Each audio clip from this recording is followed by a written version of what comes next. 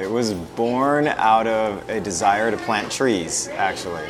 So I was at the University of Hawaii wondering what to do with myself, and a friend of mine got the job studying the plant. So he was looking at genetics and post-harvest handling of cacao. And so I'd go hang out in this lab with him and crack pods open and set up microferments and on a super small scale, make chocolate. And I found that I really liked the tree all the way to the finished product.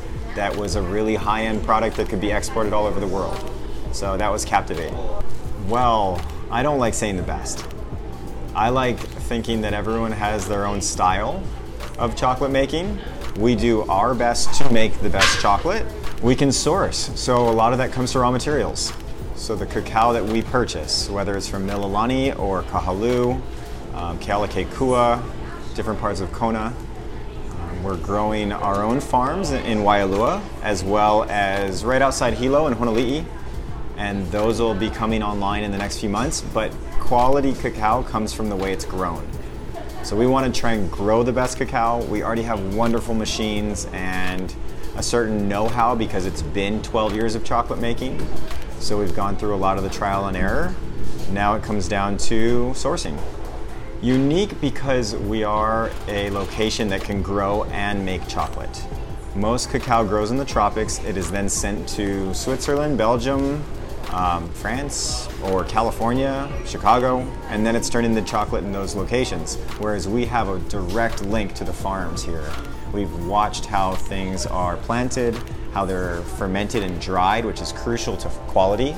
And then we're able to do a lot of experiments with where our cacao is coming from. So I think that gives us a unique perspective and style in the way we make our own chocolate. Oh gosh.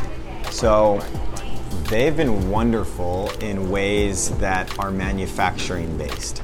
And there's not a lot of manufacturing assistance here in Hawaii. So we currently do a lot ourselves that would normally, you'd have access on the mainland to a lot of talent.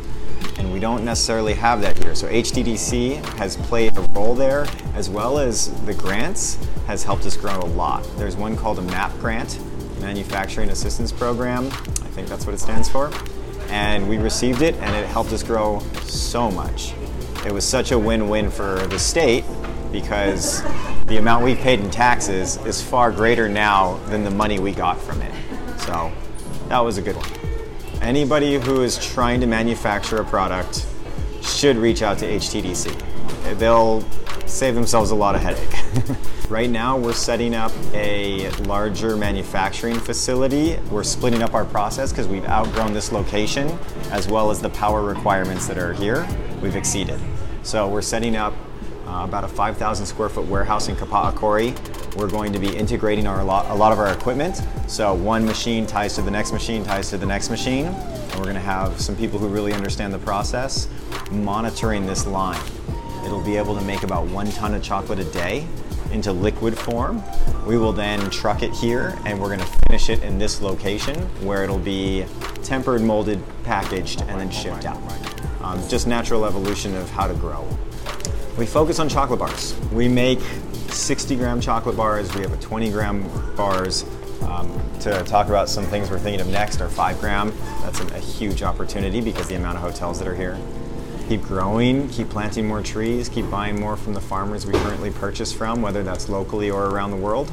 Everybody asks, like, how did you get the name Rainbow Dragon?